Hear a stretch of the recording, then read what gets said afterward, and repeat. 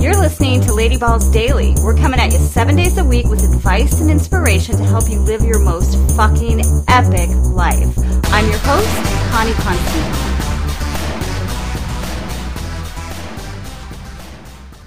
Welcome back, gorgeous. Tough Love Tuesday, Own Your Shit edition. That's what we're doing right now, today. And a warning, I feel a little bit spicy.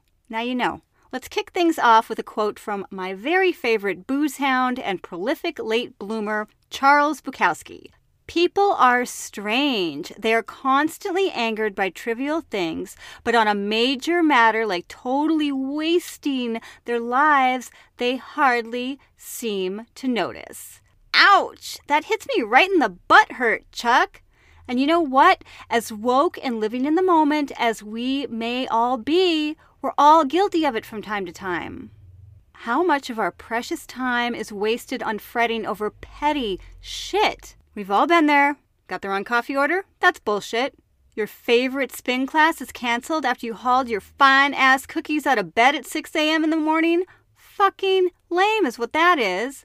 Someone else does not have the same opinion as you and you're all, me no likey. No, I do not like that at all. They're an idiot. Meanwhile, huge chunks of time pass by dedicated to a repeat binge watch or an in-depth analysis of the likelihood of Brad and Jen getting back together, or obsessing over whether or not you're ever going to be able to resolve this totes ridic situation you've got going on with your neighbors and the shared laundry. Okay, that last one is 100% me, and things are looking up, and I've given myself an attitude adjustment over it. More on that in a bit. Here are some more possibilities. Who left that towel there? When will the construction ever be finished? Will there ever be decent asparagus in stock again?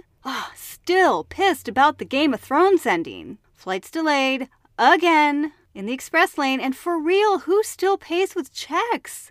And oh my goodness, why can't In-N-Out make a decent batch of French fries? Yeah, I said it. You all know they're nasty. Now, if you're consciously choosing to get wrapped up in any of those things and it's bringing an unparalleled layer of richness and joy to your life, then you do you, Cupcake. My bet is that it's not, though. One of the ways I like to course correct when I find myself guilty of this is the mantra, today I won't be a petty little bitch. Or simply, stop being a petty little bitch. Try it. It snaps me back to the moment and lends perspective in an instant. Getting angry over some low-vibin' petty shit is such a waste of our precious time and energy resources.